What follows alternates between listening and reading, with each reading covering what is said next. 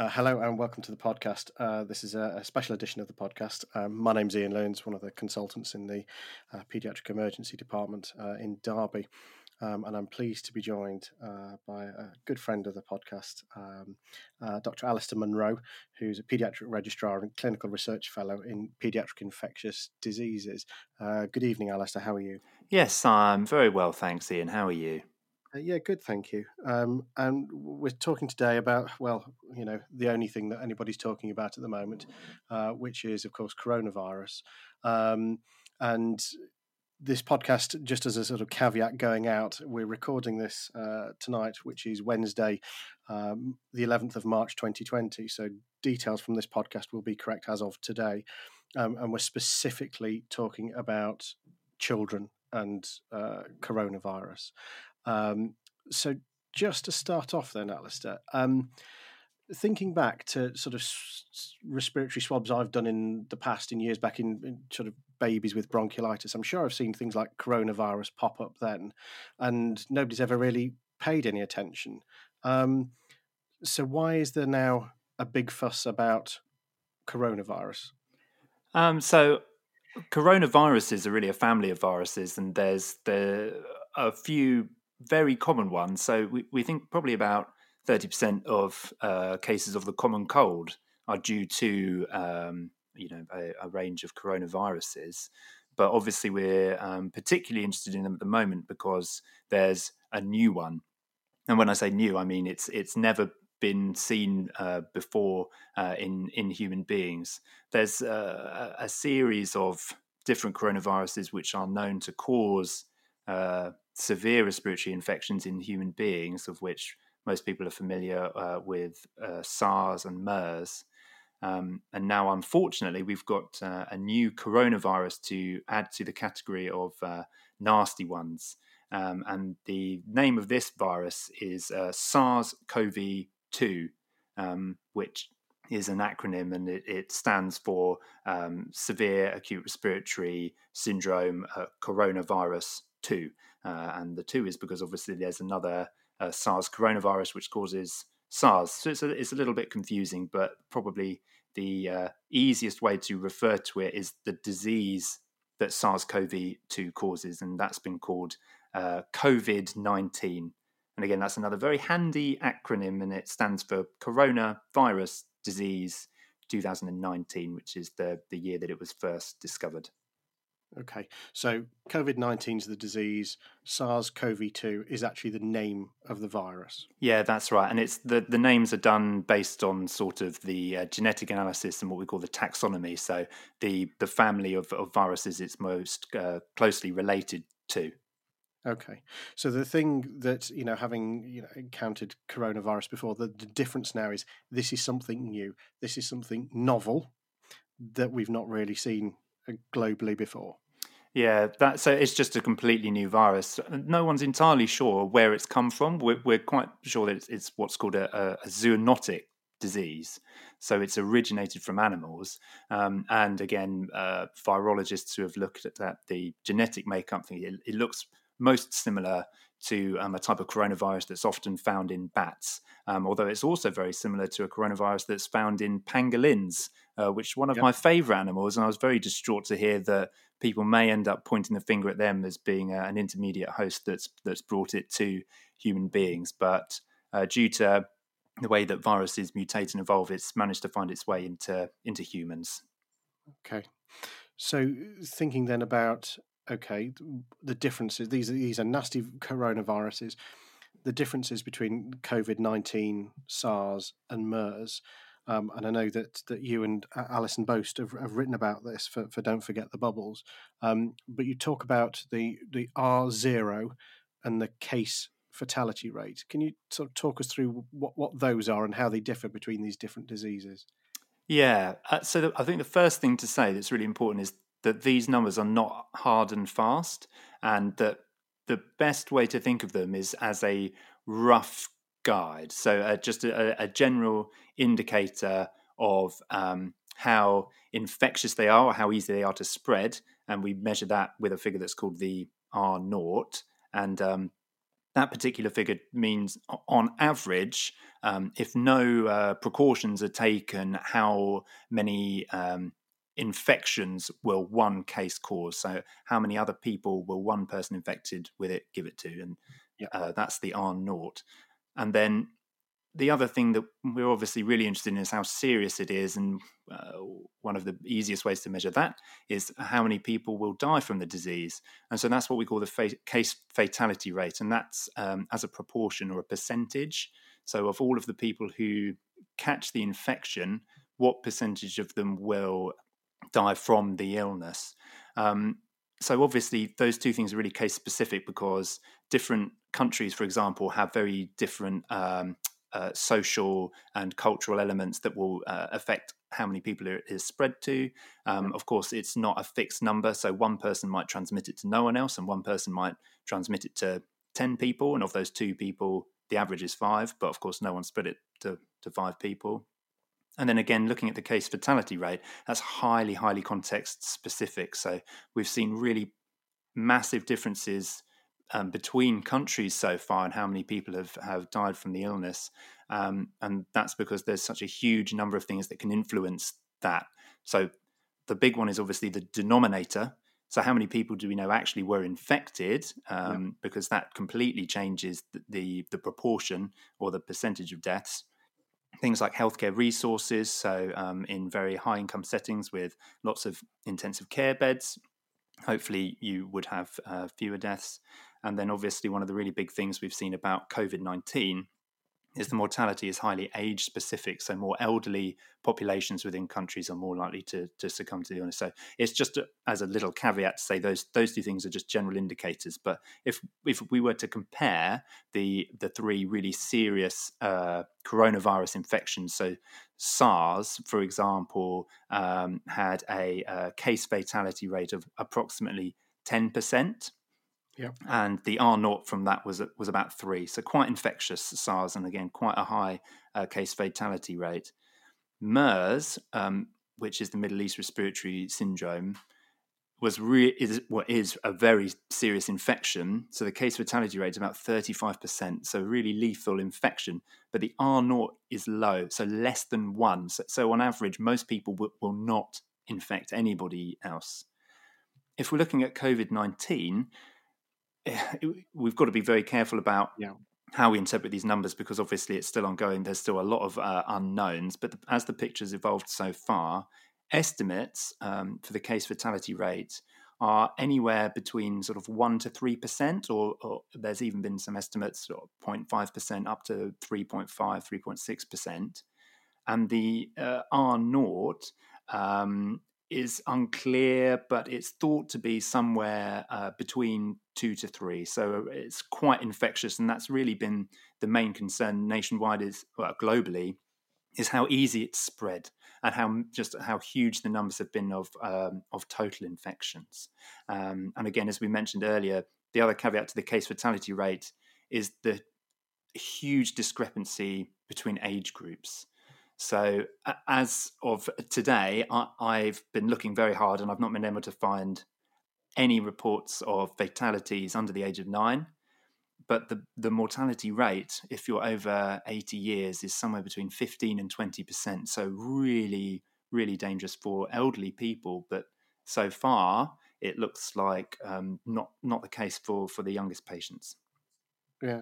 So for those comments that I've seen, sort of say, well, this is just like seasonal flu, and there's still lots of people die from seasonal flu. Then they are different. They are distinct. Yes, they are. I mean, don't get me wrong. Seasonal flu is bad. Seasonal flu is really bad, and we probably grossly, emotionally, and sort of cognitively underestimate how bad seasonal flu is, because it just comes and goes every year. But this is certainly a lot worse, and actually the reason why it's so bad is that the caseload is not as spread out as seasonal flu. So flu tends to go over a period of quite a few months, and actually it's not as lethal, particularly for elderly people. It's not quite as dangerous, although it is a lot more dangerous for young people. But in terms of the burdens it's putting on health systems, I've seen estimates. People are saying it's around 10 times what you would expect from normal seasonal flu in terms of the burden that it puts on a health system from people being unwell. And is another sort of factor in this the unknown, in that, for seasonal flu, this is something that we encounter.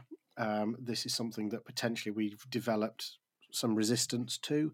This is something that we immunize against, whereas COVID-19 is different. It is novel. There is no vaccine as yet. Yeah, and that's certainly been one of the main reasons why there was so much global attention on it initially, is the unknowns, and so much about it remains unknown. So we're starting to get indications of things like how it might affect unborn babies or pregnant women or children and this sort of thing. But obviously, when a brand new virus emerges, you have absolutely no idea. And if we look back to the outbreak of Zika virus and the effect that was having on newborn babies, or fetuses and microcephaly and things like that, there's always going to be a lot of concerns about these things that we don't know about. We don't know about how immunity works once you've been infected. How protected are you? And we don't know about, we still don't have full information about antigenic drift, and so how much it might change. And then, even if you've had it once, can you get it again? Is this the case with seasonal flu? So yeah, there's huge amounts of uncertainty about this virus. Okay. So thinking then and moving on sort of clinically, what are the indications of the symptoms that we're seeing in people who've got COVID-19? So what's really difficult about this, focusing on children, is that there's lots of unknowns about adults, but there's now, I've never seen quite so much literature come out about one disease in such a short period of time. There's even already a systematic review looking at case reports of symptom burdens and prevalence in adults. But in children, we have absolutely tiny amounts of data and information to guide us about how this presents. And actually, that's sort of good news, because the reason that we have so little information is that it seems that so few children have been unwell enough that they've made it into hospital, been tested, and then made it into case reports describing the symptoms that they've had. The sort of largest cohort papers are of between 20 and 30 children at any one time. And to be honest, those sorts of numbers, when you're looking at things like symptoms and stuff, are not that helpful, because random chance, can skew those numbers one way or another. And certainly I've looked at a few papers looking at about 20 children, and what they've described in regards to blood test results, lymphocyte counts, findings on chest CT and everything, there's actually quite big discrepancies about whether children are more likely to have lymphopenia or a lymphocytosis, whether they get ground glass changes on CT, whether they get this or they get that. So the truth is, we really don't know, because the numbers are so low in children. And I suppose the main thing to say is, it looks like from studies that have been done in contact tracing, so looking at index cases in adults and going and testing all their family members, children are, it looks like, getting infected at the same rate as adults, but they're just not displaying symptoms. There's huge numbers of children, well, not huge numbers because all these numbers are small, but there are significant numbers of children being picked up on testing who had almost no symptoms at all, or may have had a fever, or may have just normal upper respiratory tract infections like we see in children all the time. Certainly in adults, the main symptoms are fever and dry cough, or flu-like illness and myalgia. But in children, it looks like the most common thing is to have perhaps no symptoms at all, and then following on from that, normal upper respiratory tract symptoms. Or there have been some examples of children who have had some GI upset as well, so nausea, vomiting, and diarrhea. But yeah, the truth is, we're not that sure, because there's just been so few examples to look at. But it looks like it just presents, when it does present with symptoms, with those that are very, very similar to cold or flu-like symptoms. Yeah, and I guess that in some ways that's good news, in that children seem to be relatively unaffected, and certainly on the mortality data, not affected at all from that perspective, from what we can see so far. Yeah, absolutely. I mean, that's certainly good news for the children. It's good news for us as the people who will be looking after unwell children.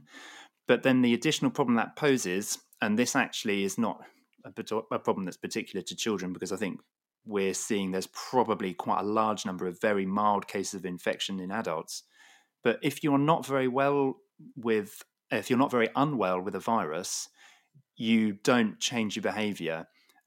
You don't, feel really rubbish, so you stay in bed, or you take time off work, or you lie on the sofa, or you go to hospital and get tested and then quarantined. You just go and do all your normal stuff. And the problem is if you've got a really infectious virus and you're going and doing all your normal stuff, you're spreading it. And that's probably one of the reasons why we've seen such rapid spread across the globe, is that a lot of people haven't been that sick. And certainly children are probably quite a big part to play in that as a reservoir for the virus. So going around perhaps with no symptoms at all, and anyone who's ever seen a child will be aware that their hygiene is not paramount a lot of the time. They are quite often licking, spitting, sniffing, scratching, poking, getting their bodily secretions all over the place, really. So it's quite possible that children, as vectors for the virus, have quite a large role to play in spreading it quite widely. While that's not a big problem for them because they don't really seem to get unwell, that's obviously a really, really big problem for older or more vulnerable or frail adults with comorbidities, for whom we've seen the morbidity and mortality from the infection is huge. Yeah, and as you say, it is that spread to the elderly, and for those people in this country, certainly, I think we're now up to 8 deaths from COVID. All of them have been having other described as having other chronic health conditions. Yeah, and this is going to be a real. I mean, I don't envy the people working for the public health bodies at the moment, trying to make decisions about things to do with school closures and things like that. I mean, I think a lot of people have very strong opinions one way or the other, but we know, yes, that children are carrying the disease and potentially spreading it amongst each other. And so you think, well, if they're all at school, they'll be spreading it all between each other, and that's worse. But at the same time, then, if you close schools, where do those children go? They either go home and have to be looked after by their parents, who have to take time off work, who then may also get it and then be spreading it amongst their colleagues, or they're being looked after by their grandparents, who are obviously, older and potentially more frail and vulnerable. So yeah, it's a really difficult situation to manage on a sort of national policy scale. Bringing it back to children, then, Alistair, we often sort of think about, okay, well, what are the high risk groups in the kids that we look after? So how about neonates? Do we have any suggestion that neonates are more at risk? So again, we're working with very limited amounts of data, so it tends to be case series of 9 or 10 women often and their babies. But there are reports of infections of children, just a few days old. So we do have reports of children having positive swabs in the neonatal period, and certainly there doesn't seem to have been any severe ill effects. They don't seem to have been any more severely affected than other infants who, as we've already discussed, don't seem to get very severe symptoms from it, which is very reassuring. Other evidence we've had is that for pregnant women who have been infected, we've not found any good evidence of vertical transmission. So, I mean, antenatal transmission. So, whilst the child is in utero, certainly we think that there's probably been transmission postnatally. And then there's been studies where they've done swabs of the placenta and amniotic fluid and everything once the baby's been delivered, and haven't managed to find any evidence of the virus there. So it's reassuring from that viewpoint, although I think quite a lot of pregnant ladies with COVID in China had their babies delivered via cesarean section early on, because there was so much uncertainty. No one was quite sure what would happen. But based on the limited evidence that we've got so far, the RCPCH, the Royal College of Paediatrics and Child Health in the UK, with the Royal College of Obstetrics and Gynecology, have come out and published some guidelines, really, really helpful guidelines that have essentially said that if a pregnant woman has COVID-19 and is in labour, that actually whatever her birth plan was should be met as long as there's no other concerns about the fetus or the mum. So they're quite happy for babies to be delivered vaginally, and also they've said there's no need to separate mum and baby once the baby's been born. So the mum doesn't need to be isolated from the baby, and equally no indication to prevent breastfeeding. There's no evidence so far of the virus being transmitted that way, and actually if you're not separating them, the mum and the baby are going to be with skin-to-skin contact regardless, so probably additional risk from breastfeeding is very, very small. And it's felt that because there's no evidence of any severe disease in newborn babies, that the harms of separating mum from baby or preventing breastfeeding would outweigh theoretical risks of the baby getting COVID-19 themselves. So no evidence as of yet that there's anything in particular to fear with neonates.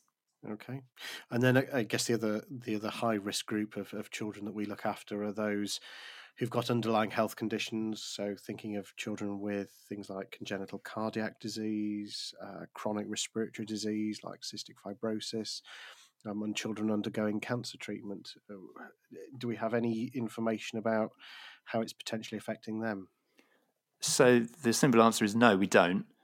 But again, that could potentially be taken as a sort of reassuring sign. So we're not seeing many children with these conditions flooding into hospital, being desperately unwell with respiratory infections. But like I said, we just don't have any evidence to guide us. And I know this has been quite a big topic on Twitter. There's been a lot of people asking about their children, what they should be doing differently if their child has a chronic health condition. Very helpfully, in the UK, again, the Children's Cancer and Leukemia Group have posted guidance for families who have children who are having active treatment for cancer at the moment. And the guidelines are really good, really easy to read. And essentially, they say take the normal precautions you would with your child. So if there are people who would normally come and visit you who are unwell, they should stay away. If the child has a febrile illness, that should be managed in the same way it normally would, with normal protocols. And again, the advice for trying to prevent them getting COVID-19 or spreading it is the same as everyone else in terms of basic hygiene measures. So I think, so far from the evidence we've had, that there's no reason for children to be doing anything differently if they have chronic health conditions or underlying reasons why they might become more poorly, because hopefully these children who are at risk probably are doing things slightly differently anyway. They've got their own plans for what to do under those types of circumstances, and so we've got no evidence so far that they need to deviate from how they would normally manage, having unwell friends or relatives. Okay, that's I guess that's in a way is relatively reassuring. Slightly less reassuringly, I guess, is going to be the answer to my next question, which is there any treatment so far? No. This is the short answer. So I mean, all treatment has to be supportive in the first instance. I mean, this is true really for most viral infections we have anyway. Developing antivirals is hard. It's really, really, really hard. What is happening, fortunately, is there's a large number of clinical trials have been underway in China. I imagine we should hopefully start to see the results of those in the coming few months, but there's a whole host of stuff that's being tried. There's a new antiviral called remdesivir, which was actually recently trialed for the first time in the Ebola outbreak. Although I'm not sure what the results were of how effective that was. There's a few different trials going on of different anti-HIV medicine regimes. Chloroquine, the anti-malarial, has been shown to work in vitro in a petri dish at slowing the growth of the virus. So that's being tried. And there's even some studies where they've taken serum from adults who have survived COVID-19 infection and using that as a treatment. So, I mean, we can't speak to the possible efficacy of any of these things yet. We have to sort of await the results of the trials. And then obviously the big hope is going to be for the future, depending on what happens with COVID-19. We don't know if this is a fly-by-night, big mass infectious event that then goes away, or if it's going to turn into a seasonal virus that comes and goes. But there's certainly hopes for the development of a vaccine. And I know there's a number of groups undertaking a lot of work at the moment. I think the University of Queensland and some centres in the US are developing different types of vaccines, an RNA vaccine, amongst others, who are hoping to possibly even progress to human trials in the next couple of months. But that's obviously just early phase trials. I think there's almost no chance whatsoever that we'll have a vaccine that's ready for production this year. Part of the reason for that is there's been difficulties producing vaccines for other severe coronavirus infections. So for SARS in particular, there was a very promising vaccine candidate that went to animal testing, and in mouse models, it was found to significantly increase mortality from the infection because there was an overwhelming host response. And this is something that we have seen previously for some other viruses. One of the reasons we don't have an RSV vaccine at the moment is because there was a problem with an overactive host response following vaccination, a previous candidate vaccine for RSV that led to much more severe disease and even death. So people need to do all of the thorough testing that you would normally expect for a vaccine, even though there's a big push, there's a rush. We want it out there. We want to be protecting people. Unfortunately, there's just no corners to cut. It would be far too dangerous to skip phases and to, release and market a vaccine that could potentially make things worse. So I think that's still quite some way off. Yeah. Okay. So without any treatment, it's about prevention, I guess, at the moment. And what are the things that we can do to minimise the risk? So fortunately, there are definitely things we can do to minimise the risk. And a lot of these things are really quite simple. So the virus is droplet spread, and it's from respiratory secretions mainly. So you just need to think about the fact that you want to stop anything that's come from your nose or mouth going anywhere near anyone else's nose or mouth. And equally, you want to prevent anything that may have come from someone else's nose or mouth going anywhere near your own. Now, the way that it's going to get there is normally via your hands. So the first thing and the most important thing, and if no one remembers anything else I've said throughout this entire podcast, please just take away that frequent and thorough hand washing will save lives. We know that this goes back a very, very long way to our good old friend Semmelweis, who demonstrated it well. Good hand hygiene saves lives. Soap and water is fine. Soap and water is brilliant, actually.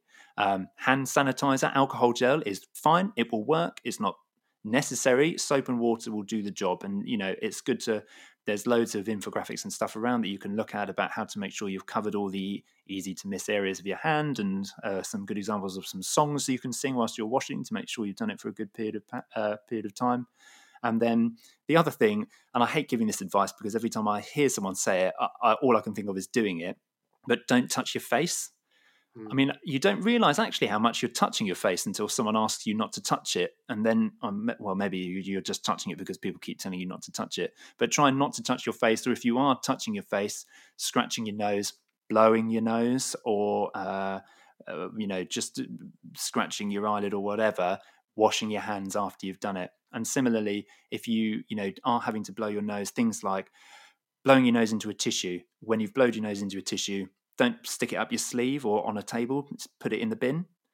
If you need to cough, it's good to cover your mouth. The best place to do that is with the crook of your elbow. So cough into your elbow. If you cough into your hands, you may not wash your hands. You may go and shake someone else's hand. So coughing into your elbow. There's been a lot of stuff about face masks. I hope most people know by now that wearing a surgical mask does nothing to protect you from other people just out in, everyday life. So if you're wearing a surgical face mask out to the supermarket, that is not helping you. If you're poorly and if you've got a cough and a runny nose and stuff, it may do something to protect other people from what you're spreading out there, but it isn't useful for protecting yourself. So that there's no need to wear surgical masks. That won't help you. So it's mainly hand hygiene, good hygiene around managing your own respiratory secretions and making sure you don't leave tissues lying around, coughing into the crook of your arm. And then the final thing is, we're getting to the stage where really, if you don't need to be getting into close personal contact with people on a day-to-day basis, like, hugging and shaking hands and all that sort of stuff, best to minimize that. And also, if you're feeling unwell, don't go and meet lots of other people. Don't say, don't sort of blow through it and say, it will be fine. I can go out to the bar, even though I've got a temperature and a runny nose and a cough and everything. It's best to self-isolate, to keep yourself away from other people. And I think that's a really important thing in this country as well. One of the messages that I think might have been lost is, even if you're worried that you have the infection, or if your child has it, if you're not seriously worried about a sort of an imminent threat to their life, in fact, even if you are, don't take them to hospital. Do not go to hospital and do not go to the GP. You need to phone 111 if you're worried, and they have a special COVID-19 hotline where they can direct you to the best way to get medical attention. Or if you're worried, for that your life is at risk, then obviously you can phone 999. But what we really don't need is people who are worried they have the infection turning up into ED waiting rooms, GP waiting rooms, and spreading it all around. So if you have those symptoms of fever and dry cough, or you're worried that your child might be at risk, keep them away from other people. Check the government and the NHS advice websites and phone the appropriate number, and you'll be directed to the right place. Brilliant. And I think on the blog that you and Alison wrote for Don't Forget the Bubbles, there's links to the current advice on what you should do if somebody becomes unwell, and also resources for health professionals. And I guess it's important to direct people to those and say, look, this is changing very rapidly, almost on a day-to-day basis, and we all have a kind of responsibility to keep up to speed with what we're being advised. Yeah, that's right. And actually, I've been really impressed with the national resources that have been produced both for patients and for healthcare providers. And so I would definitely advise having a read through those and keeping up to date, hopefully wherever, if you are a healthcare provider, whatever institution you're working for is keeping in close communication with you about what's happening operationally where you work.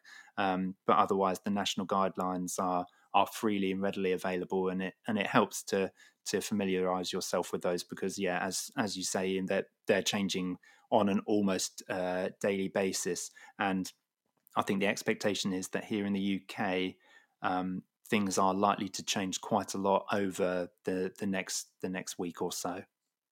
Okay. So as I say, a caveat to this podcast is that we are recording it on the 11th of March, and everything that we've sort of talked about is correct as of to date, but things may well and almost certainly will change fairly quickly. Yeah, that's right. So we'll just have to wait and see what happens. Okay. Alistair, thank you so much for joining us today, and take care. Thank you so much, Ian.